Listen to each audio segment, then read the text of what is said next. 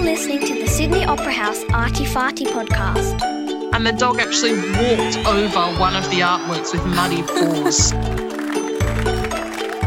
Get started and don't be afraid to make mistakes.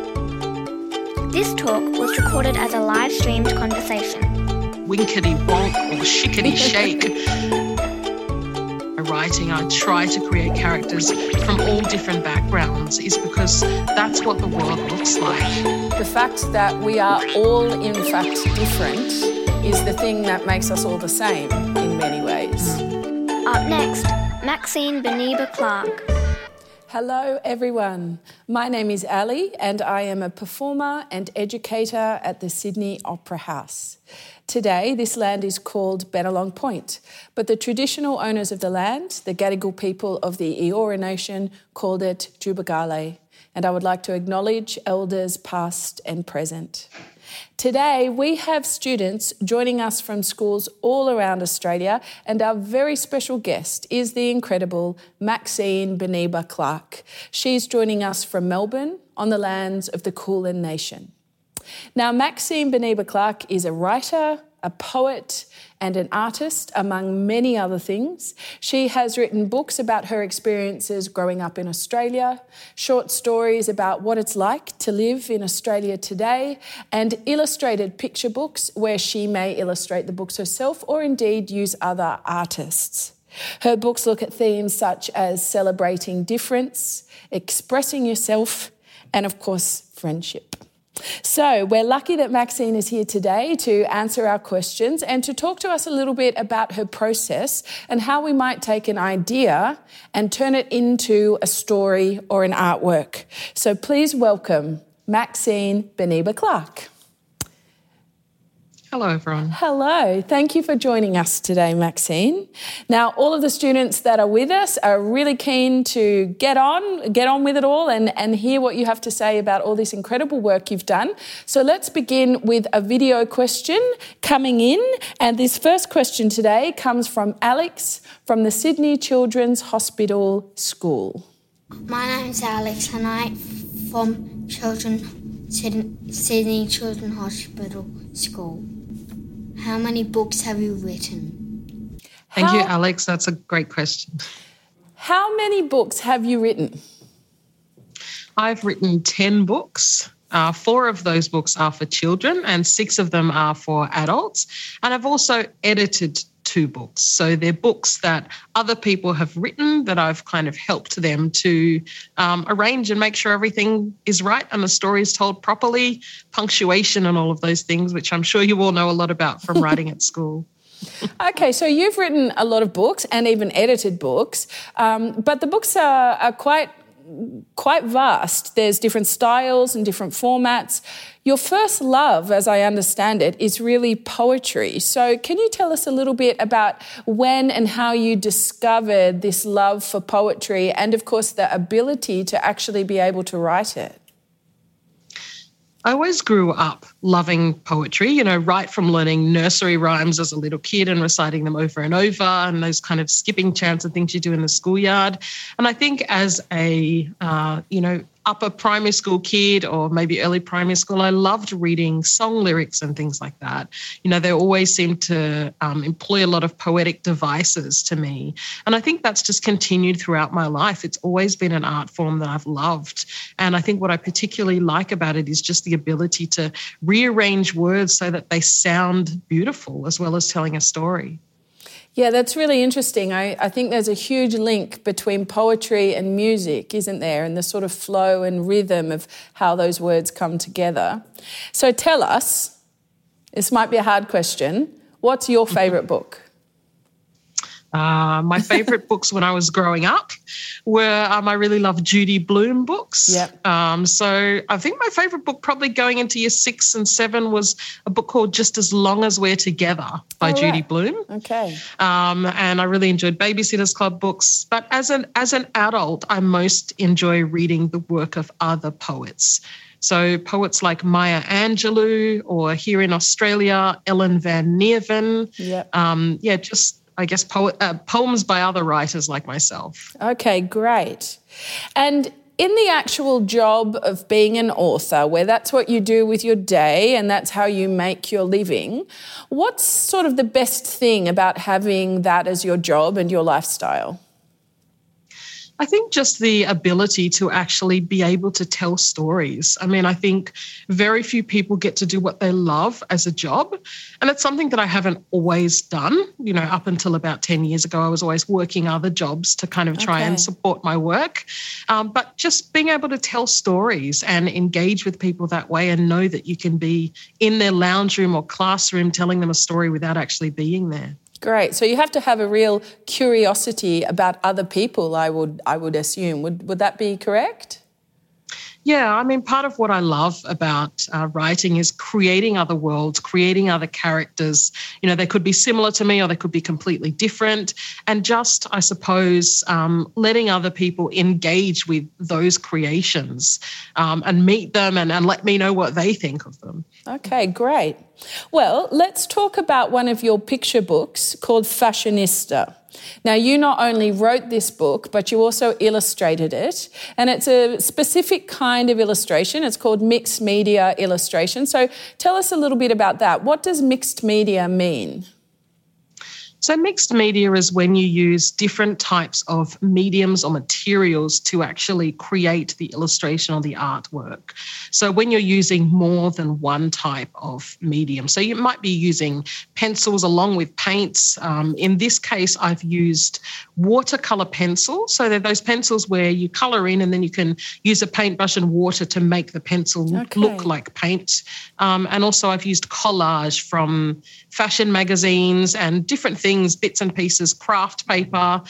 This illustration that's on screen at the moment, you can see that dress is made from bits of lace that I've cut out from different fashion magazines from lots of different dresses and blouses and things like that. And so, yeah, that collage element was really interesting to me in creating this book. So you've actually made these really beautiful illustrations and they look really layered, really textured, but actually the process, while not easy, is quite simple. Is that correct? You've actually cut out pictures that you liked from magazines and, other media, and then actually good old-fashioned with your glue, stuck it onto drawings that you'd already made. Is that right? Yeah, absolutely. I think a lot of illustrations now are done on the computer. You know, you might have a sketch pad that you're sketching on, but it's actually on an iPad or something similar. But in this case, it was literally just me sitting down at a desk. I would draw the figure and I would fill it in with watercolor pencil and then turn that into paint. And then I would overlay it by looking through fashion magazines and thinking about the different textural qualities I wanted the artwork to have. Oh, that's great. And that, yeah. I think it's just such an important message, and we'll probably come to it again, but there's just something really special in there that we don't need to have a whole array of really expensive or really clever digital resources. We can actually genuinely make, here they are printed in a published book, really beautiful artworks from the things we have around us. Yeah, I think that's something that I find fascinating, both with the other illustrators I've worked with and with my own work is, what do I have lying around me that might actually fit with the theme of this book that I might be able to stick on or utilise to make, not only because, it's a good way of recycling or upcycling or using resources, but also because I think it makes the illustrations more interesting. Yeah, they definitely have a style about them which is really engaging, and I couldn't drag my eyes off them, that's for sure. Okay, poetry is really your great love. So why do you use poetry in Fashionista and indeed in your other picture books and not, say, just writing a story in the first person or in another way?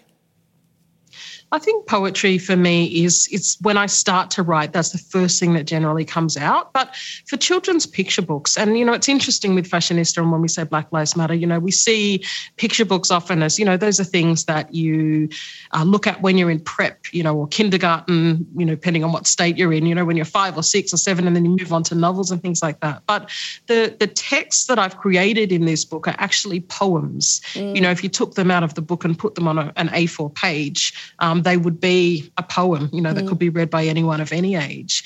And I think that's what appeals to me as well, is just creating this kind of, story with, with picture books, you're also dealing with an economy of words. You need to use very few words to tell a story. Definitely. And poetry is a great way of condensing that story into a really small amount of words, but still making it kind of have a rhythm and a song to it in a sense. Yeah, that's wonderful. Aside from the poetry, which is really clear and it gives it a beautiful rhythm, a beautiful musicality, what are some of the other devices or literary devices that you're using to communicate with your reader? So in most of my children's books, I use a lot of alliteration and assonance. So alliteration is when you're using words close to each other, usually next to each other, that start with the same letter. So the same letter or the same sound. So in the Patchwork Bike, it will be things like winkety wonk or shickety shake. And then assonance. So when you're looking at the vowel sounds within the word and, what kind of noise that makes and whether you want to repeat it to emphasize it. So I think a lot about the way these poems or books sound when they're actually read out loud. They're so engaging and so much fun to read. And I think that's really important because when something's really engaging like that, it really delivers the message. So just to wrap up on Fashionista, what is the main message that you would like a reader of Fashionista to take away from that book?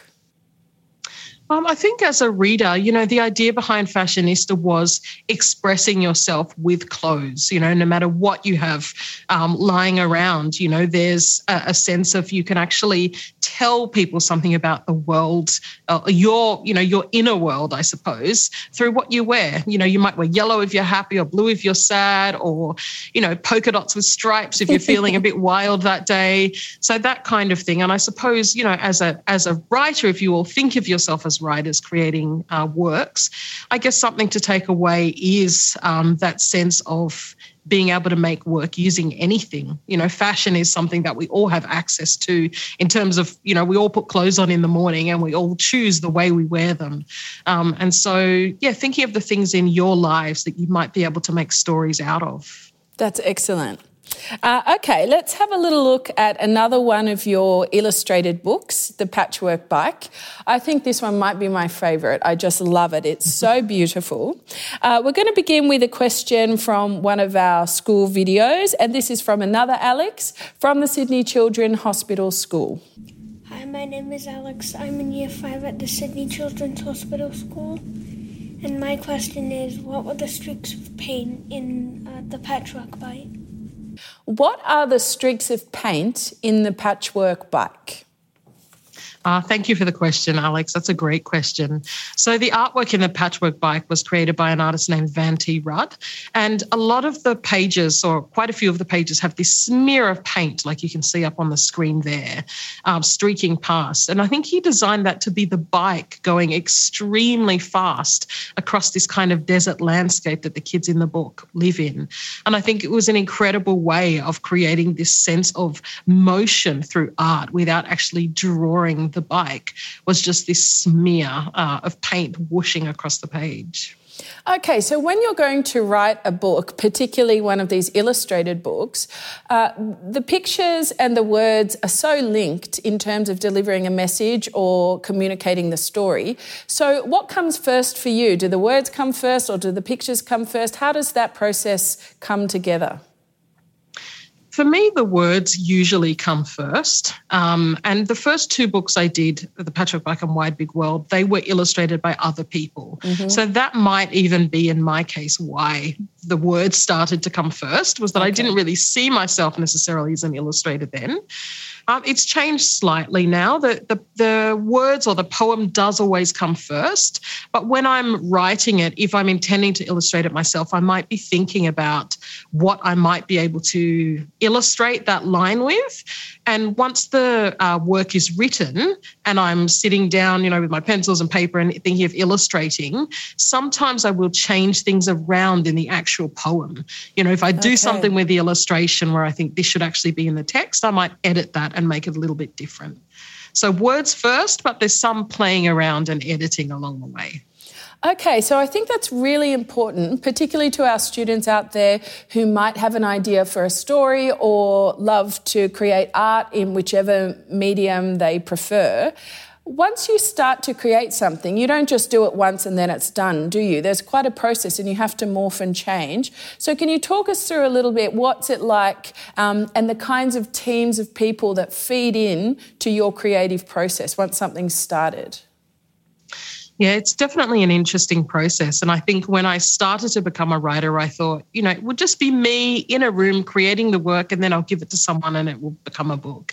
And, in an abstract sense, that is what happens, but there are lots of steps along the way. So for me, really first brainstorming an idea on paper that I'm interested in working with, then spending several months, not necessarily every day, but on and off for several months, playing with the text and trying to make it work as a story, creating the artworks. And then once I think the book is kind of almost finished, I'll send those artworks to the publisher. Someone will pick them up and scan them and send those images to the publisher.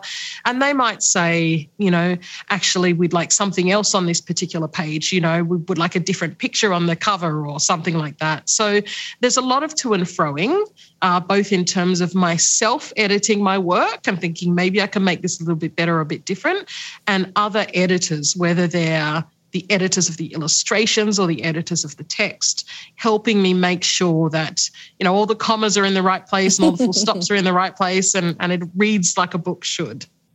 So the artist you worked with on the Patchwork Bike, whose name is Van T. Rudd, he didn't just create that on special paper, did he? He used materials from around him. So what are the actual materials that he used to create the artworks we can see in that published book?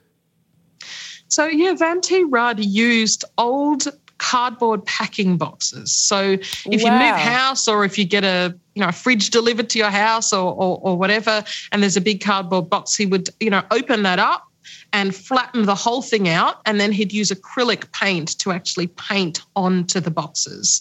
And you can see in the illustration that there's a bit of packing tape left on the box. I think that box has some instructions on it for assembling whatever item happened to be in that box that he's actually left at the top there.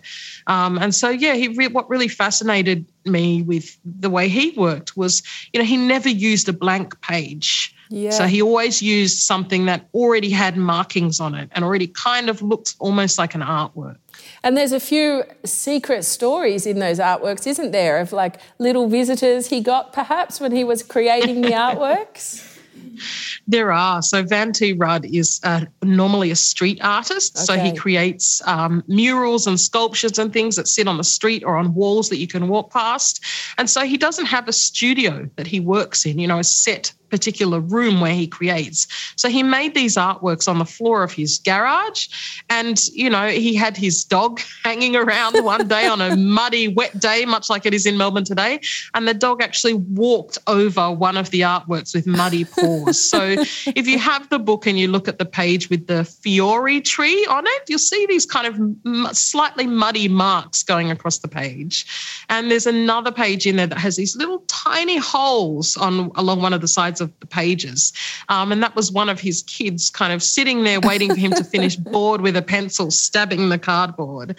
And so I really like that all of these accidents ended up, really as part of the landscape of this children's book. It's excellent. It makes it a really rich story to read. So let's take another one of our video questions. And this time we're going to hear from Lexi at the Sydney Children's Hospital School. Hi, my name is Lexi. I'm in Year 2 at the Sydney Children's Hospital School. And in the Patchwork Bike, was it in Australia or somewhere else? I'd like to know, please. In the Patchwork Bike, was it in Australia or was it somewhere else? Thank you, Lexi. That's a great question. The Patchwork Bike is set in a country called Sudan, and that country is on the African continent. And really why I set it in that country was the idea for the patchwork bike came from me watching the news, and it was a news report coming from a place called a refugee camp where families stay when they can't live where they were and they're waiting to be sent somewhere else to live, waiting for a safe home. And I saw this vehicle in the background coming closer and closer to the camera while I was watching this news report. I thought, that looks like a bike, but it doesn't look like a bike anything like I've ever seen. And it was a similar bike to the patchwork bike. And so that's why it's set in Sudan, really. I wanted to set it somewhere where there were kids who really didn't have much and they were trying to make the most out of the situation that they had. Okay, so you're a writer, you're an Australian writer, but you've written this story that is set in Sudan. So why do you think it's important in books, in your books, but also in other books, to have stories that are set in different places that are different to the places that we perhaps live and work and go to school? Stories and books are partly how we learn about the world. And I think it's particularly important now. You know, we can't travel many places now. You know, COVID has hit. We can't just hop on a plane. And so how do we learn about other people and other people's stories and about the world at large? And that's part of why in my writing I try to create characters from all different backgrounds, is because that's what the world looks like. And I think, you know, all of our lives are really enriched by learning about each other's lives. For me, that's part of what storytelling is about. Great. So let's have a little look at another one of your books, which is called Wide Big World.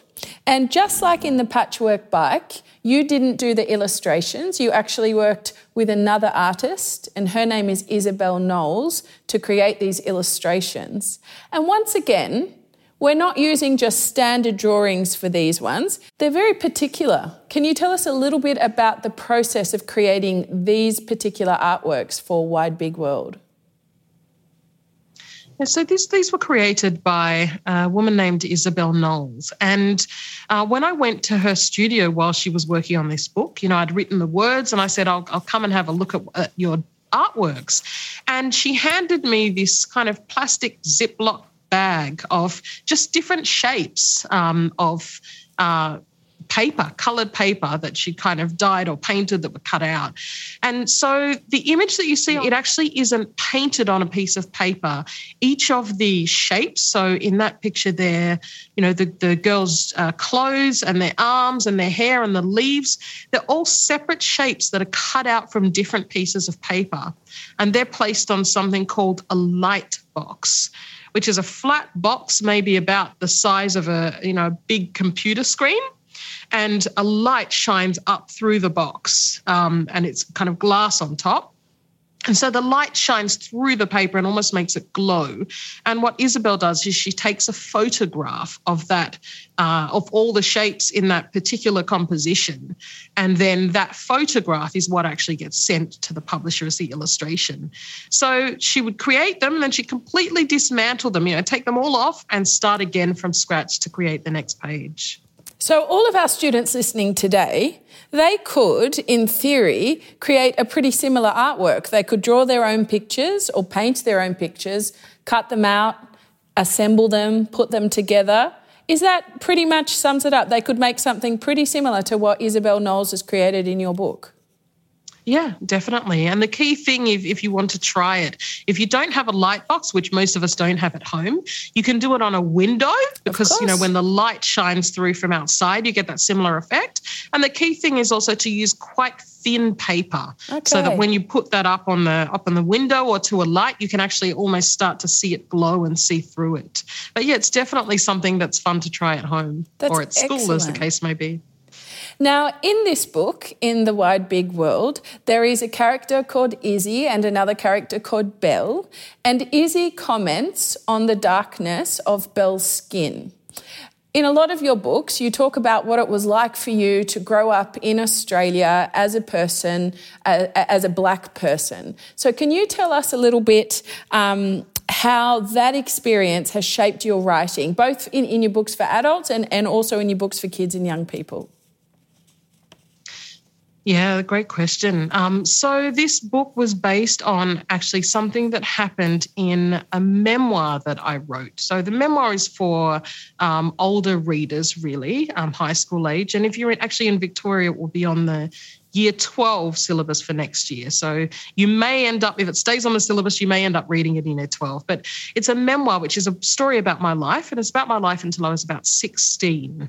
And in the book, I talk about this first day of preschool and a little girl outside the preschool coming up and saying, you know, your skin is brown, because she'd never seen someone who looked like me before. And so this book really is an imagining of what would have happened in that situation if a teacher had stepped in and people in the class had kind of stepped in and said, look, everybody's different and let's have a discussion about how different this schoolyard is. So it came from a real experience, but really reimagining that.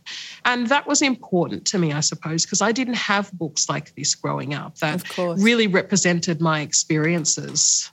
Okay.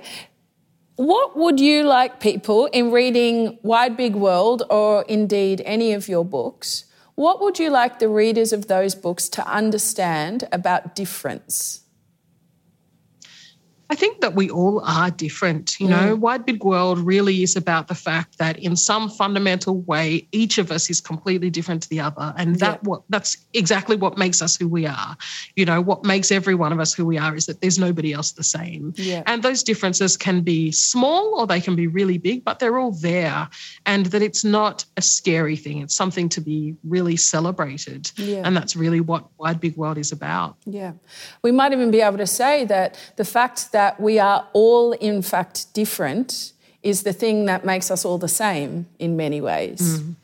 Let's have a little look at another book of yours called When We Say Black Lives Matter. We're actually going to get you to read this one all the way through. Is that okay?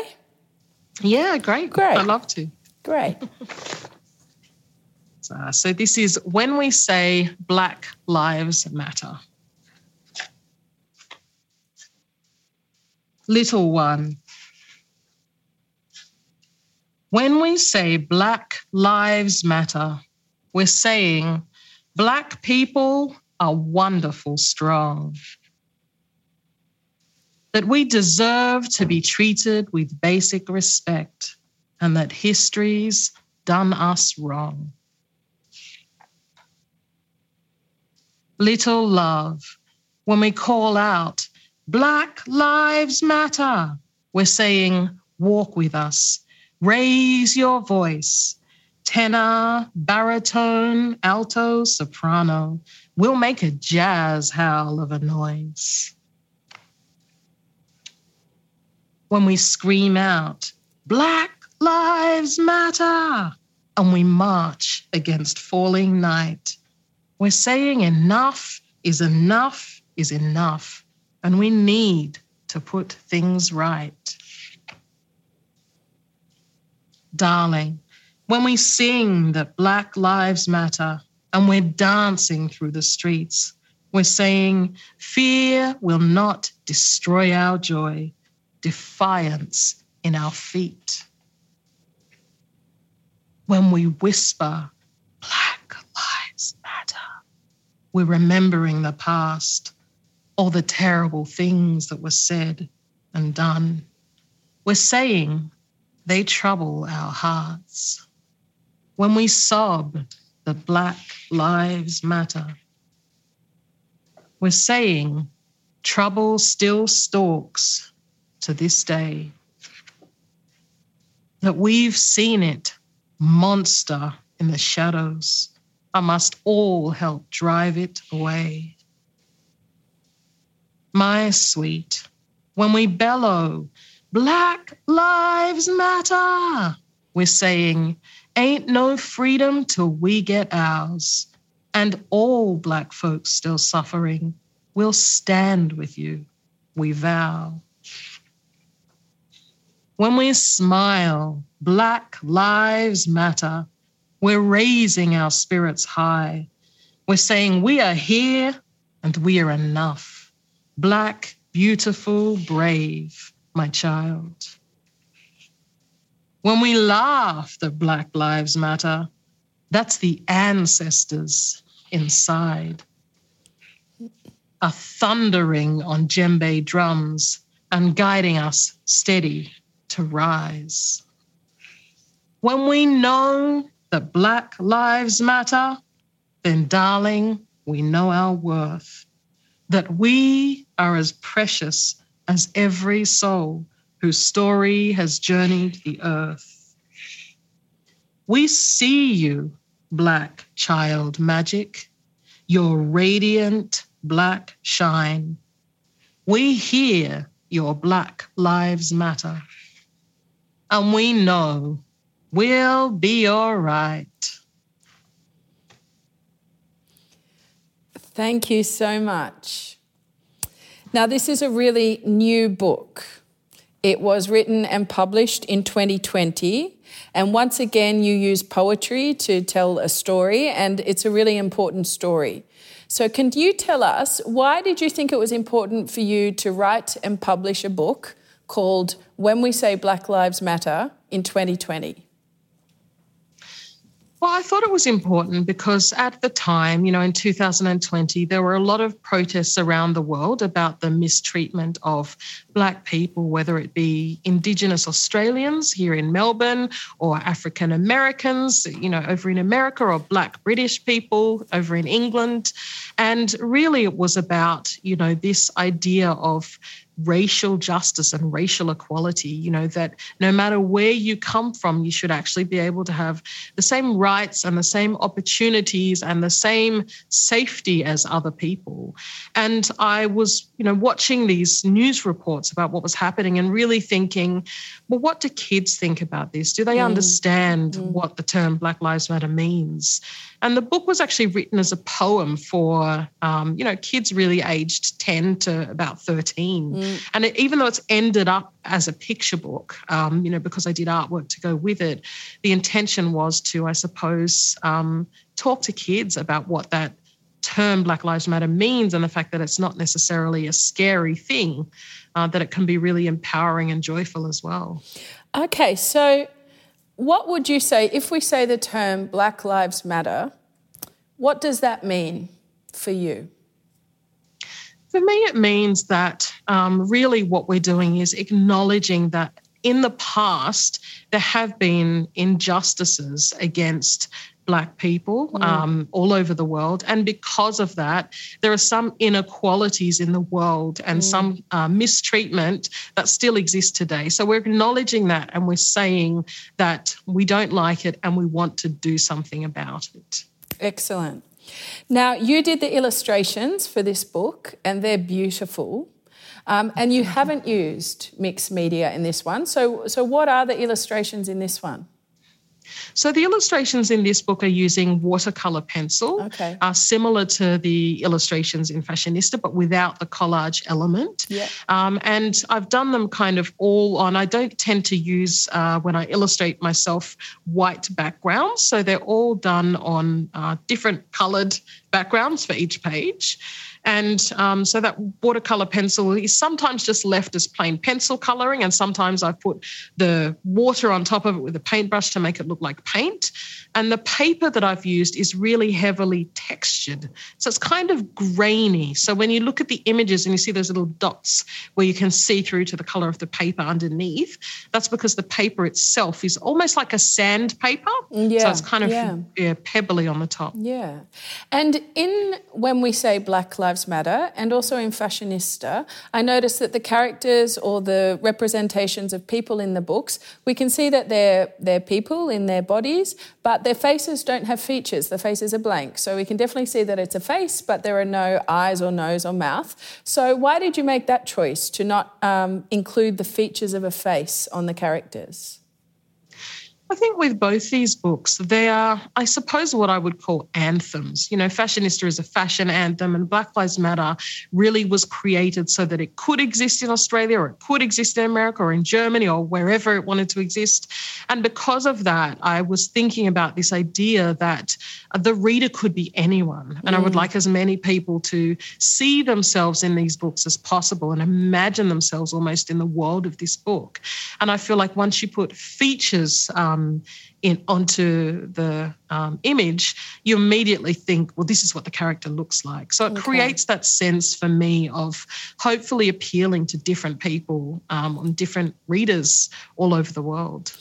And you also reference in the book the idea of ancestors and having a connection to our ancestors and all of those that have passed before us.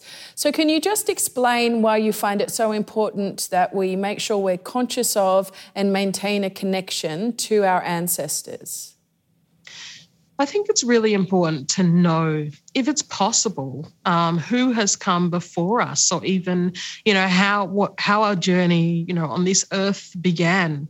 For myself, my ancestors many, many, many hundreds of years ago came from West Africa, somewhere in West Africa, I don't know exactly where, and they were taken by the British as part of something called the slave trade to a country called Jamaica. And generations of my family lived in Jamaica until my grandparents, who then moved to England, and they brought up their kids there. So, my mum and my dad's families both moved from that part of the world to England. And then my parents moved here when they were married, and they had me here. And so I've got this wonderful history of passing through 4 different countries in my history. And I think it's phenomenal to think that, wow, all those people, whatever they did in their lives has actually led to me sitting here talking to you. And I think it's really important to honour that and to remember our histories, and also try and learn a little bit about each other's histories. Yeah, definitely. And I think it's really wonderful to look at you, Maxine, who is an Australian writer, but you have a whole experience and ancestors that, as you say, travelled from 4 countries, and all of those elements and all of those ancestors have brought your story here to Australia, which is coming across in your books now for us all to read and share. And I think that's a wonderful and really important thing to say, and for us to experience as the readers, which is just wonderful. Now, just to finish up on when we say Black Lives Matter, just quickly, why is it important for us to just keep reminding ourselves that Black Lives Matter? I think because for everyone, there's a lot of hopefully work to be done, in terms of how we relate to each other, how we relate to ourselves.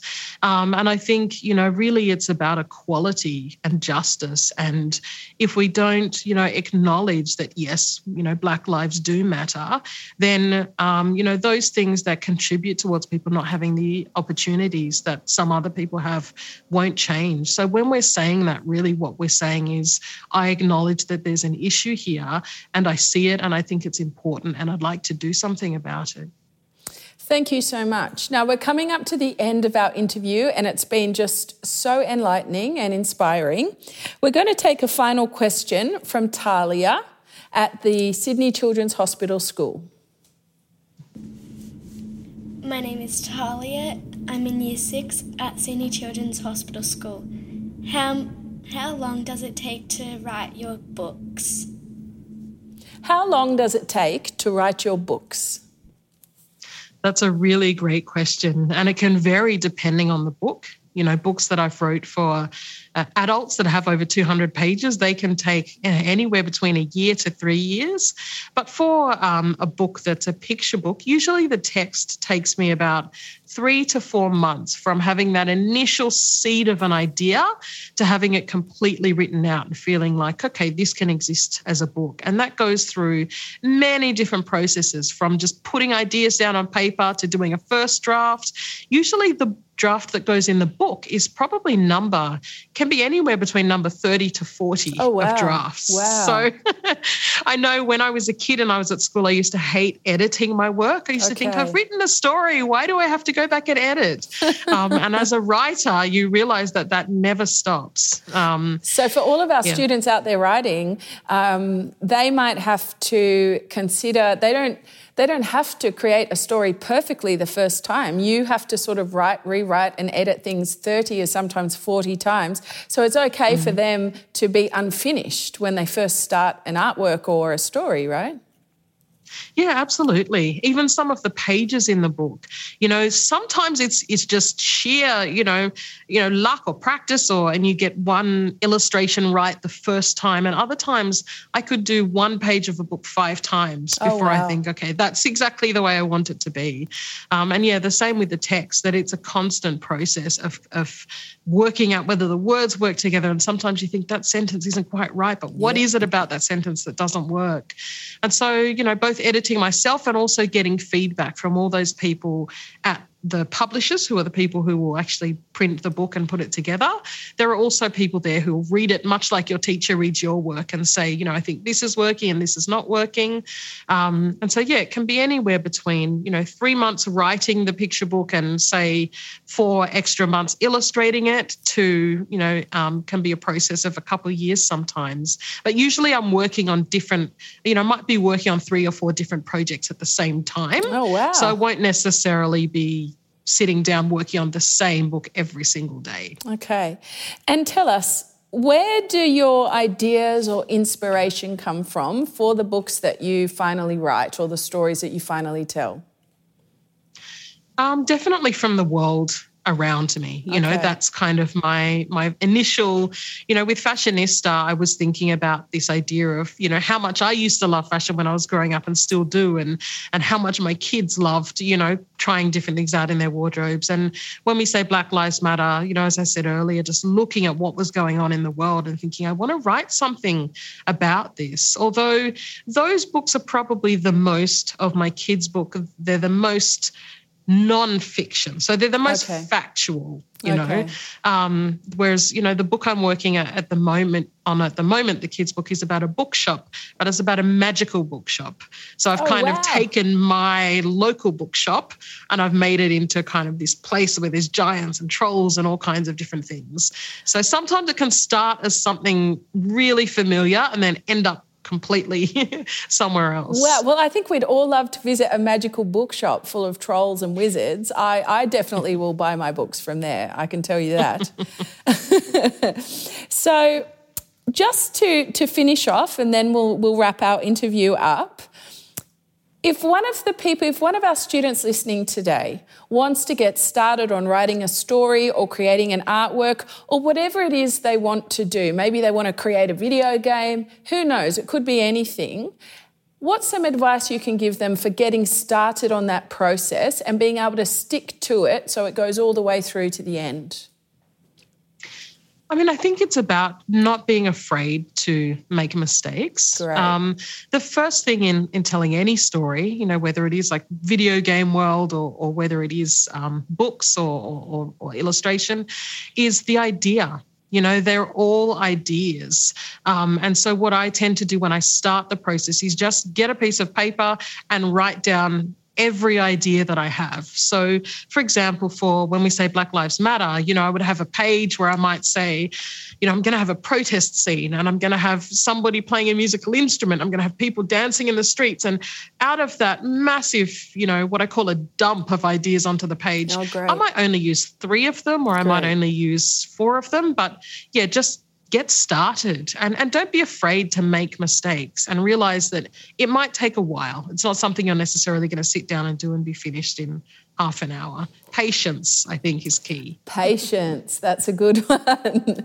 So we can have a brainstorm, and I think that's really great because if there's one thing we've learnt today with the artworks you've made, with Van Rudd creating published artworks which are on packing boxes from the kids in Sudan who inspired the patchwork bike, who are using what's around them, really, as long as you have an idea, you can pretty much get started and get going. Would that be correct? Yeah, and don't be afraid that, maybe you don't have, if you don't have a computer, you can write the story by hand. Excellent. If you don't have paints or pencils, you can stick and paste things. Just that idea of no matter what you have, you can create something from it. That's excellent. I think that's a really great message for all of us. Well, Maxine, thank you so much. It's been such a pleasure to talk to you. Thank you to all of the students, schools and teachers who have joined us today at the Sydney Opera House. And an especially big thank you to all of the students that submitted their video questions. It was great to hear from you and hear what you're interested in. you know that you can join us at the Sydney Opera House for tours, workshops and author talks. We have lots going on in the digital education section, so just jump online, see what's going on, and don't hesitate to call us up and ask us any questions and enrol yourselves in those things. We'd love to see you back here at the Opera House. Once again from me, I'm Ali Bennett. Thank you for joining us, and thanks again to Maxine. Bye for now, everyone. Thank you. Bye, everyone, and thanks for joining us. To make sure you don't miss out, subscribe to Arty Farty wherever you get your podcasts from.